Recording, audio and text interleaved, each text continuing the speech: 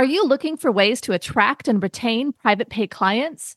Thrizer is a payment platform for therapists built to help clients automatically tap into their out-of-network benefits and save on therapy up front. Check out our special link, join.thrizer.com/modern therapist, and use the code Modern Therapists to activate $2,500 in free payments with Thrizer. Therapy Notes, the #1 trusted EHR among mental health professionals, just keeps getting better and better. With legendary customer support 24 hours a day, 7 days a week, they're giving you all the tools you need to succeed, whether you're a solo clinician or a group practice. Try them free for 2 months using promo code MODERN today. You're listening to the Modern Therapist Survival Guide, where therapists live, breathe, and practice as human beings. To support you as a whole person and a therapist, here are your hosts, Kurt Widhelm and Katie Vernoy. Welcome back, Modern Therapists. This is the Modern Therapist Survival Guide. I'm Kurt Widhelm with Katie Vernoy, and this is the podcast where we talk about things that affect therapists, our practices, the ways that we practice, the ways that we interact with clients. And today I'm going to start by talking about back when I was in high school. I had to take chemistry class and studying the periodic table. My favorite. Where are you going with this? My favorite element at the time was tungsten because a little W on it, but over time, my new favorite element is the element of surprise. Surprise! I think actually a lot of providers are surprised at the No Surprises Act, which we're actually talking about today, going into effect January 1st of 2022. And many people have been, over the last couple of weeks, speculating on what this means for their practices, what actions that they need to take. And it's seeming to get to be a little bit of a game of telephone out there in therapy land when seeing everybody talk on Facebook groups and this kind of stuff. So Katie and I have done an adequate job of diving into this. And adequate is the right word, I think. So we wanted to be able to talk about the big scary aspects of this, the not so scary aspects of this, and the parts of this that are TBD because it's not even fully out there yet. And much like the Spanish Inquisition, nobody knows when it's coming. So So we are going to include some helpful things in our show notes. You can find those over at mtsgpodcast.com. I'm sure we'll be doing a follow-up episode to this a little bit later. We will also include a whole bunch of very boring and dense government regulations in those show notes as well. So that way, you know that we at least can link to other things in our show notes. We've already started off great. Very adequate, Kurt. Very adequate. Yes. So probably the best resource out there, at least as far as condensing down a bunch of... At the time of recording. Yes. There is an article from the American Psychological Association, originally created December 10th, 2021, that outlines what this means for psychologists. But if you are a healthcare provider of any other status and you are operating within your license or your credential, this article pretty much applies to you too. So we're going to go through this. We're going to add little bits here and there and also make some suggestions that aren't included in this article, and continue to listen to the show and join our Facebook group for further updates on any of the stuff that we're talking about here today, as we find important stuff to share. So now actually to the content of the show, if you haven't left yet, but the No Surprises Act was part of a broad package that was signed into law during the Trump administration. This was a bipartisan bill, And this was really to be a very consumer-friendly bill that prevents patients from getting surprise billing. Now, if anybody's ever been in kind of an emergency situation before, what you'll know is that you don't get a whole lot of time to be in the hospital and ask every single provider, hey, are you in my insurance network? Is this going to be covered? So that it's kind of just who you get. And not every person who's working on you is necessarily in network, not necessarily an employee of the hospital. And so what ends up happening is that all of your treatment stuff gets submitted to insurance companies, and then, like Spanish Inquisition, surprise, there's bills that show up in the mail. And this is generally not seen as very consumer friendly because people don't know what's coming. Yes. Having been on the receiving ends of those kinds of treatments myself in the past, I kind of like where this bill is going. Being a healthcare provider in my own little practice, not liking where this is going because there is a lot of regulations that are being added into this that, while intended very well for kind of emergency situations, our field's a little bit different. Yes. And I think that for private pay providers, there can be times when folks are surprised, not by, oh, the anesthesiologist wasn't in your network and this extra special treatment that happened because you were under sedation cost $27,000. But it is something where some folks don't have a clear sense when they come into therapy how long they're going to be there for. I think as a profession, I think we're very good at making sure someone understands the fee before they come into the first session. They know what they're going to be charged when they sit down with us. I think the part that feels both, I guess, positive, but also onerous is having to say, like, hey, this is how long your treatment's going to be. This is what it's going to cost. And giving so much information. I mean, it's a lot of information that you're having to provide very early in treatment to a client. And they basically will hold you to it. And they're given information that they can hold you to it if it does shift too dramatically. So I see the point, but I also see that it's going to be a lot of work, especially, I think, just to set it up. I think that there's a way to systematize it. And we can talk about that when we have our kind of discussion around suggestions later. But to begin, it's going to take some work. And so the main crux of what you're talking about here is providing clients with a good faith estimate. Yes. Before we get into what the good faith estimate is, let's talk a little bit about the intake phone call with clients, because I think certain aspects of this, many providers are doing in one way or another, where in many jurisdictions, we're required to discuss our fees with clients before they come into our first session. Yes. That's, no surprises. It's not that they're showing up in our office and then all of a sudden being like, wait, what? That we do provide that usually verbally in an intake phone call.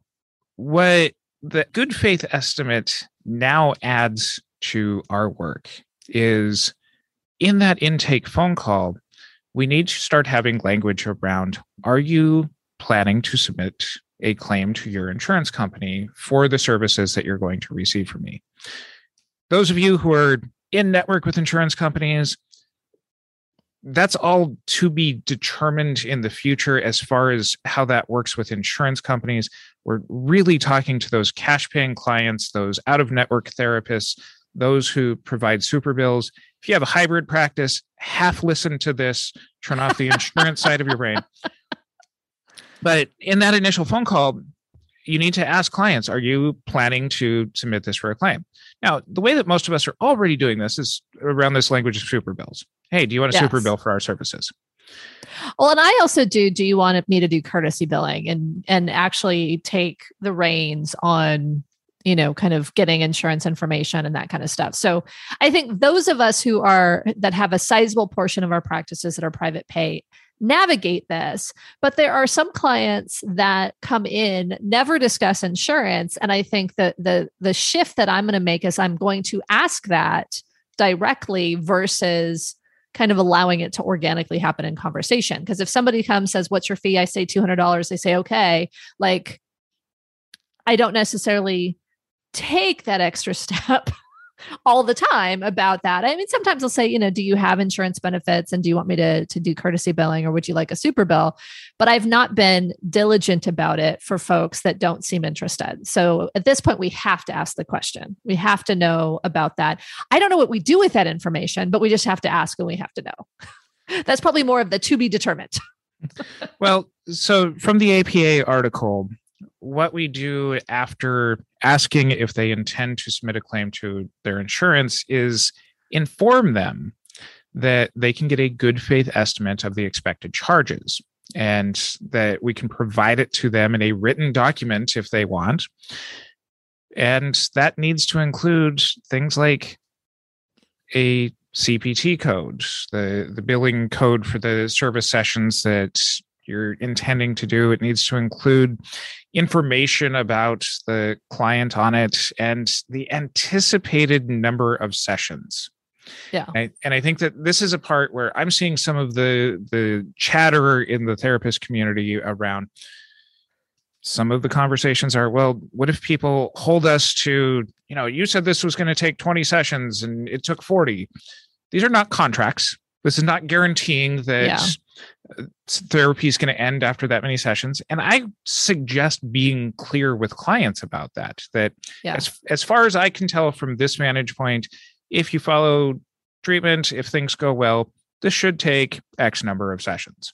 And then I think the other piece, if you truly think it's going to be 20 sessions, I think put down 20 sessions. If you think it's going to be longer term treatment, I think you have to do this. It needs to be a good faith estimate for the next 12 months. I think you do it as an annual or to the end of the year, and maybe you do all your good faith estimates in January, but each new year of treatment for each client, you have to do a new good faith estimate. And each time you change the fee or the cadence of treatment, the way I'm reading it is that you need to then do a new good faith estimate. So if somebody increases the number of sessions, like they go from once a week to twice a week, or they shift from twice a month to 1 month, like you're going to want to adjust down. It feels onerous. And I think that there's probably a way to make this pretty streamlined if you have a form and you just are changing that number and that number. But the part up front that I get worried about is that it's supposed to have the client's diagnosis. And we're talking about an intake call where people can request these good faith estimates. And so I'm assuming you put at that point to be assessed or to be diagnosed at the first session or something. Like, to me, it seems like some of the information requested doesn't really hold up when you're just getting a good faith estimate from a potential client. Sure.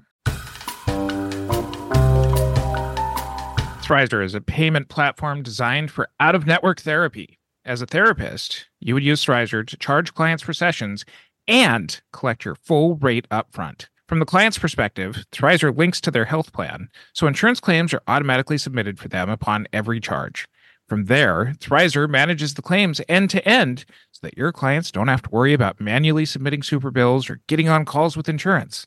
The best part? Thrizer allows clients to only pay their co-insurance portion for sessions, while Thrizer covers the rest of your fee and waits for reimbursement on their behalf. They also offer you an instant benefits calculator for free, allowing you to provide upfront transparency to prospective clients on their out-of-network coverage. Therapists only pay a standard 3% credit card processing fee per session with no additional fees.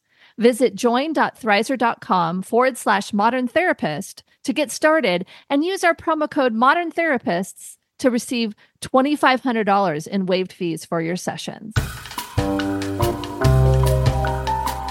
So I'm going to go back 2 points that you made and then come to where you're talking about here. Okay.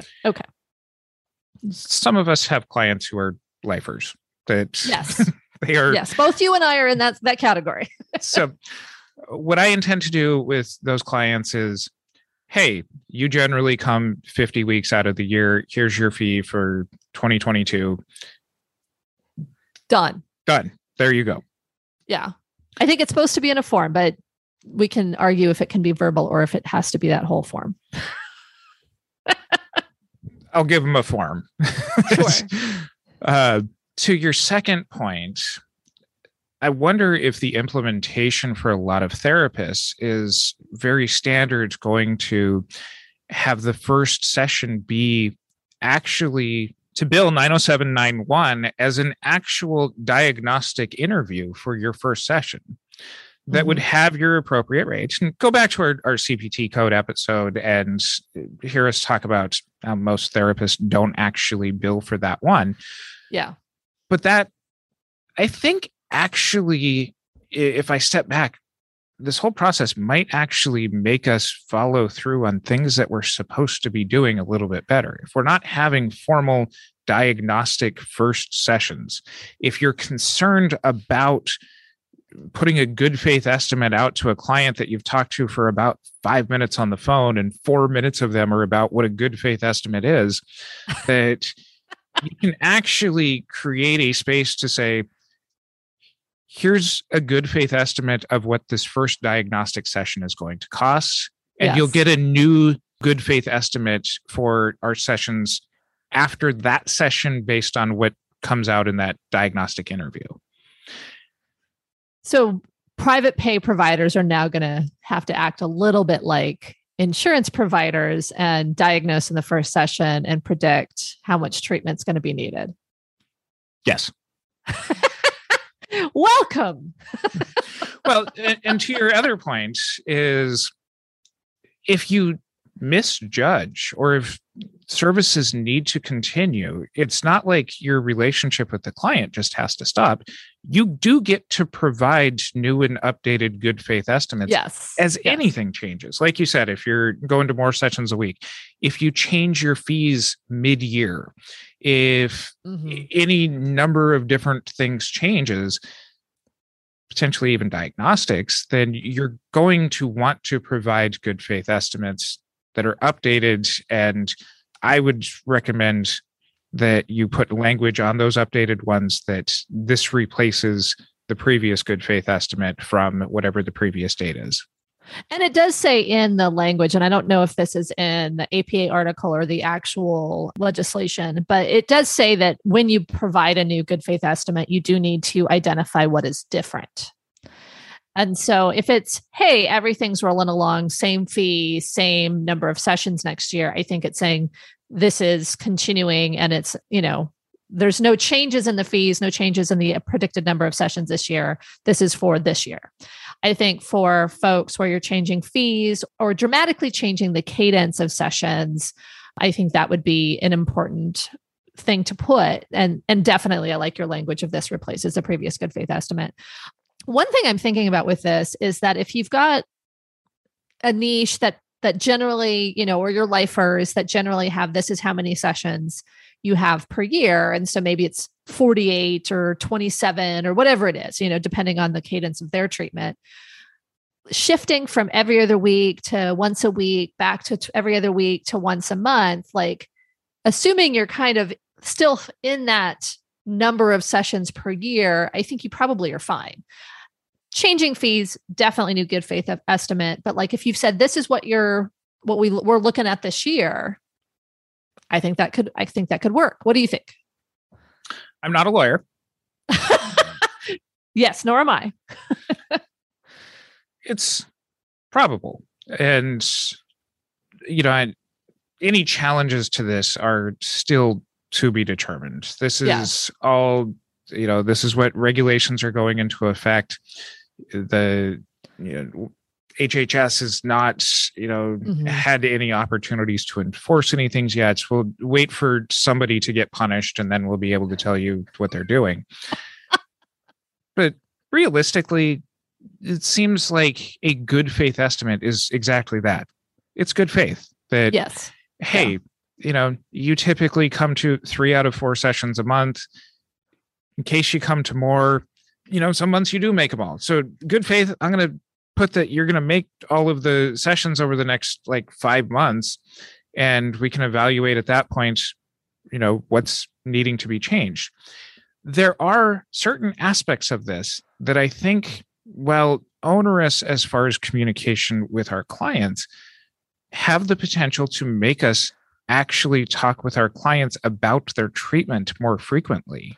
Yeah. And I think that that's part of what's scary to a lot of therapists, is that clients are going to see, I spend how much on therapy each year? I know. That's the part that I'm like, oh, yeah, that's going to be rough. Most people don't want to think about it. I could buy several cars for this. That I think if, you're not wanting to sticker shock your clients on January 1st with, here's your good faith estimate of 50 sessions at $100 per session, or 200 or 300, whatever your fee is. Yeah. That I can see some therapists breaking it down and say, all right, here's only 6 months of anticipated treatment, and I'll just put out a new good faith estimate when that one runs out. Mm-hmm. But I think that makes us be able to talk about clients' progress as far as, what do you think that you need as continued services going forward, and to actually review your treatment plans with them more frequently. Yeah. I think it's actually a good process to align this with a treatment plan. I think process wise, I see it as being something like every January 1st, I put out my good faith estimate. But I think there's an element to that where, someone coming in December and then giving a new one to them in January feels silly. So, but I do think talking to folks at their treatment plan anniversary, or every 6 months, or whatever your timeline is, and then talking about cadence, talking about, how they're feeling, what they're thinking about. I think that's a good process. And I know when I was working in community mental health, that was, like you talked about termination from the beginning, and I feel differently in private practice, like you. A lot of my clients are lifers, but I think it's really easy to get complacent when you're just kind of meeting every week and you're not actually taking the time to look at, what are we actually working on? What are you getting from this? What is your financial situation compared to what we're talking about? I mean, for folks that do sliding scale, this could also be an opportunity to reassess sliding scale and saying, okay, my fee is going to be X January 1st. And, this is what you've been paying, is that still appropriate? Are you able to increase towards the, can you decrease the subsidy, so to speak? Like you can have those conversations. It's just a money conversation that a lot of people don't like to have. And so I think this kind of thoughtful, kind of transparent conversation about number of sessions, length of treatment, cadence, and money is important and needed, but pretty uncomfortable for a lot of folks.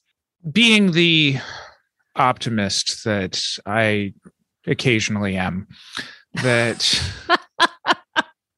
I think that there are some providers out there, especially when it comes to things like sliding scales, who don't know how to bring the conversations back of, hey, you got a job and now you can afford the fee that we had agreed upon before. This does provide those clinicians with an opportunity to have a better touch point as far as renegotiating some of those sliding scale things. It's a natural benchmark. I think the other thing that is interesting on what's being required in these good faith estimates is the client diagnosis. We mentioned it kind of like, do the diagnostic session separate and then a good faith estimate for ongoing treatment. But for some of my clients, they may never see their diagnosis unless I do this, right? And so for folks that don't do super bills or don't talk about it, don't request their records. And so I think that's another thing for folks, before they provide their first good faith estimate, you may want to be ready to have that conversation because it does show up on the billing, or it does show up on this form. And so being able to make sure that your clients understand how you diagnose, why you've diagnosed what you've diagnosed, and what it means, how it's impacting treatment or not. It does mean that we need to diagnose our clients. And I think some folks are unlikely to do so when they're completely private pay. And I think for people who provide super bills, if this worries you, you're already doing this. It's just now with the potential of a more explicit conversation with your clients and helping clients, as Katie just mentioned, to understand what this process is. And again, this is all very good spirited as far as being consumer friendly. And that's, where it does put some of these onerous things on our behalf.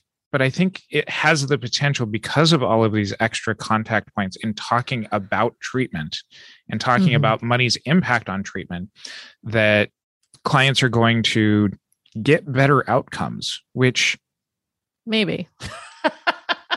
I was going to say, if clients get better outcomes, that's good for you as the therapist. Sure. I think that there's an element of this that feels very paperworky and could take away from the relationship. Like if you have to explain a tough diagnosis that wasn't something that was in the regular conversation, that can impact the relationship. If you have to really dig deeply into some of this, I think it's life. I think it's therapy. It's good therapy, but I don't know that it's necessarily.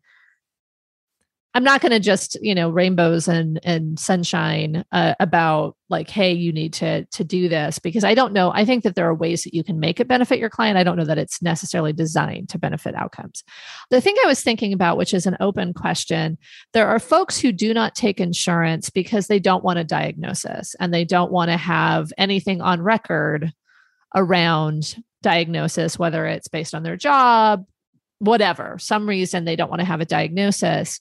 My assumption, I'm not reading anything in here that you have to have a full DSM diagnosis. You could do a V code, you could do something that was subclinical.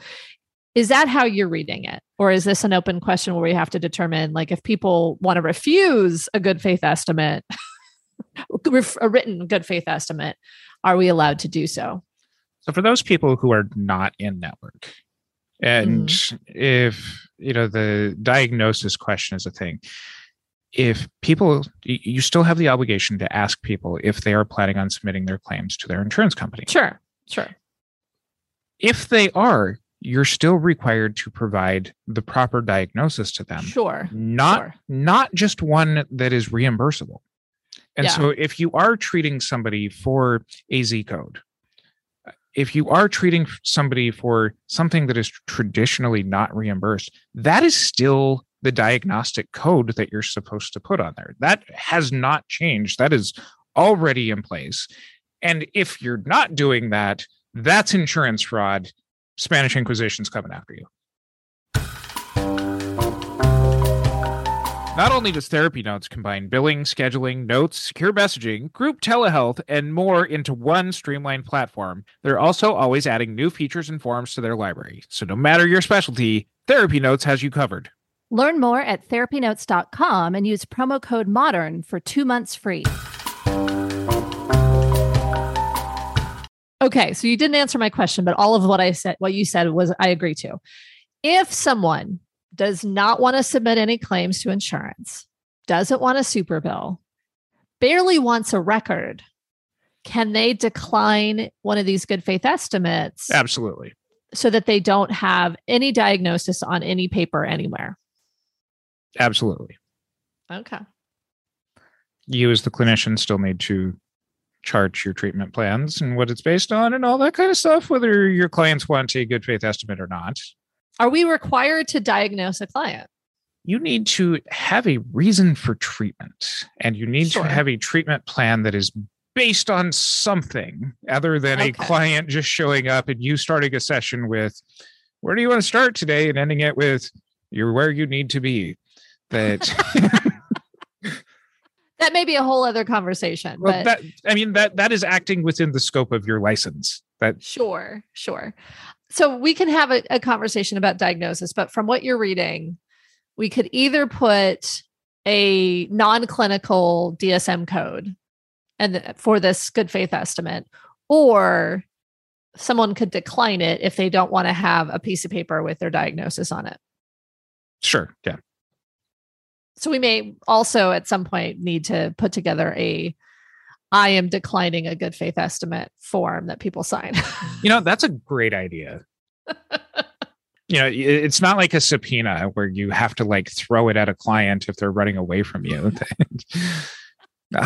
Anyway, I would prefer for an oral good faith estimate versus a written good faith estimate. I think these are the things that are kind of the to be determined. We'll wait and see if anybody gets sued or in trouble.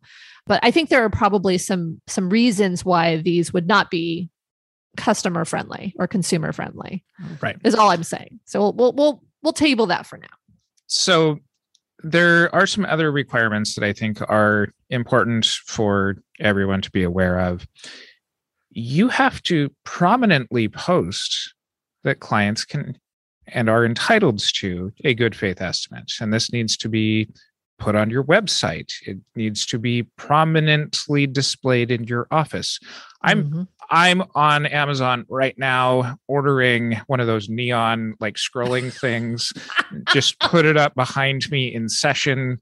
That sounds awful. Or really just posting a piece of paper that says you're entitled to a good faith estimate. And the APA article has both samples of the good faith estimate itself, as well as this notice, the language for the notice, and it has instructions on it. We'll link to those in the show notes. But I think it is big enough that it might be not quite a poster, but still a piece of paper on your wall. And then for your website, I think my suggestion, if you have a section on fees, this may be a reason to post your fees on your website. People have different feelings about it. And I think that would be the appropriate place to have it listed, is in that section of your website. And to be clear, you don't need to put on your website just a general, I expect people's treatment to last 25 sessions. No. The language that you need to put out there is clients you can request a good faith estimate. Yes, exactly. And that's in that APA article. I think the other thing that I was starting to get in the weeds, and I think this is more kind of standing questions that will be to be seen. There are a difference between convening providers, which is the person providing the primary service, and co-providers. From what I can read, the convening provider is the person who has been asked for this good faith estimate. And maybe it's a primary provider, maybe it's just the person they thought to ask. And if there are co-providers who are providing treatment with you for the identified patient, so for example, you've got an eating disorder treatment group that you've got different folks either in your group practice or that you do a lot of work with, you may end up having to put together kind of this full package of good faith estimates where everybody's services are on there. I think that's a little bit more detailed than we need to get for today's conversation. I think typically you're just going to be doing your own services, but for folks who have group practices that maybe share an identified patient with another provider or have a little complexity, you probably are going to want to reach out to your professional association or legal counsel to identify how best to take care of those good faith estimates, is my opinion. Yes. If this sounds like a lot of extra steps, you're right. And some of the things that I'm seeing across the healthcare industry is that this does impact smaller businesses a lot more than group practices and agencies, because it is a lot of extra steps and does have time deadlines that oftentimes you're going to need to provide this in writing to clients who want it within one business day. And if you have a very, very busy schedule, this is something that you're going to need to accommodate. You're going to have to get these systems in place. And I know our friends over at Simple Practice, that we've seen some chatter in the Simple Practice community requesting that some of this stuff be added to their platform. I hope that a lot of the EHR systems will be addressing this, so that way it does help to streamline these things. But this is stuff that, whether you like it or not, it's here. And, we're trying to give you just even if this is hey, I have to go and look at this stuff and I need to make some changes now, go and make those changes, because this is things that our world is changing. We have to adjust to as providers, and our clients are going to be overall probably better for it, even if that means that we're not. So I want to just, before we close up, I want to talk through what I see as a potential path to try to make this as efficient as possible. And so I'm stealing one of your ideas and then putting together the rest. So I think what makes your plan is everybody quit and go find retirement early on some cheaper cost of living place. No, everybody become coaches. No, the plan is, I really like this idea of having a boilerplate good faith estimate for your diagnostic session. So your 90791. I think the difficulty, unless there is like some sort of a form created in your electronic health record, you may have to create this separately, but putting together that good faith estimate so it is sent over with all of your intake paperwork, and it's part of the process. So this is the fee, this is the service. I think the nuance, and you can have all of your information, the nuance is the client's name and those types of things. And so I'm going to look in Simple Practice myself to see if I can figure out a way to do it if they don't fix that themselves or don't put that together themselves. But I think even creating, a form that you can upload and send to them where you can, kind of do that becomes, with your intake paperwork, it goes out immediately. You're in compliance.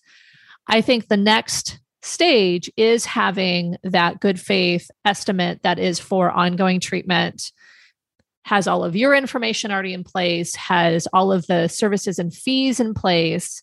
And then it goes into, there's a little bit that you have to fill out for each client that has their information, their diagnosis, and then the expected number of sessions.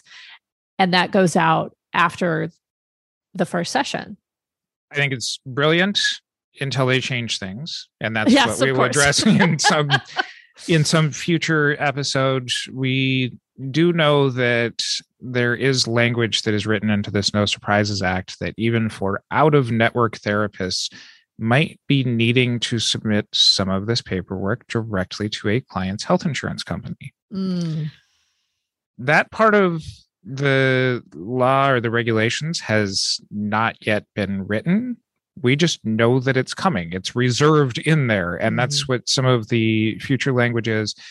If you're a member of a professional association, check out any guidance that they have as those regulations continue to roll out. We will almost guaranteeing an episode in the future on what that means, especially for those of us who aren't used to talking with insurance companies and what that kind of means. Yeah. So we kind of want to hear you lamenting these kinds of things. You can share your thoughts with that in our Facebook group, the Modern Therapist group, and share it with us on our social media. We'll include links to all of that in our show notes. And until next time, I'm Kurt Woodhelm with Katie Vernoy. Remember to check out Thrizer. They are passionate about making out-of-network therapy work for everyone. Clients save upfront on therapy while therapists earn their full rate. Get started in minutes on join.thrizer.com/modern therapist and use the promo code Modern Therapists and receive $2,500 in waived fees for your sessions. Thanks so much to our partner, Therapy Notes, the highest rated practice management solution for behavioral health. Don't forget, using promo code MODERN gets you 2 free months. Thank you for listening to the Modern Therapist Survival Guide. Learn more about who we are and what we do at mtsgpodcast.com. You can also join us on Facebook and Twitter. And please don't forget to subscribe so you don't miss any of our episodes.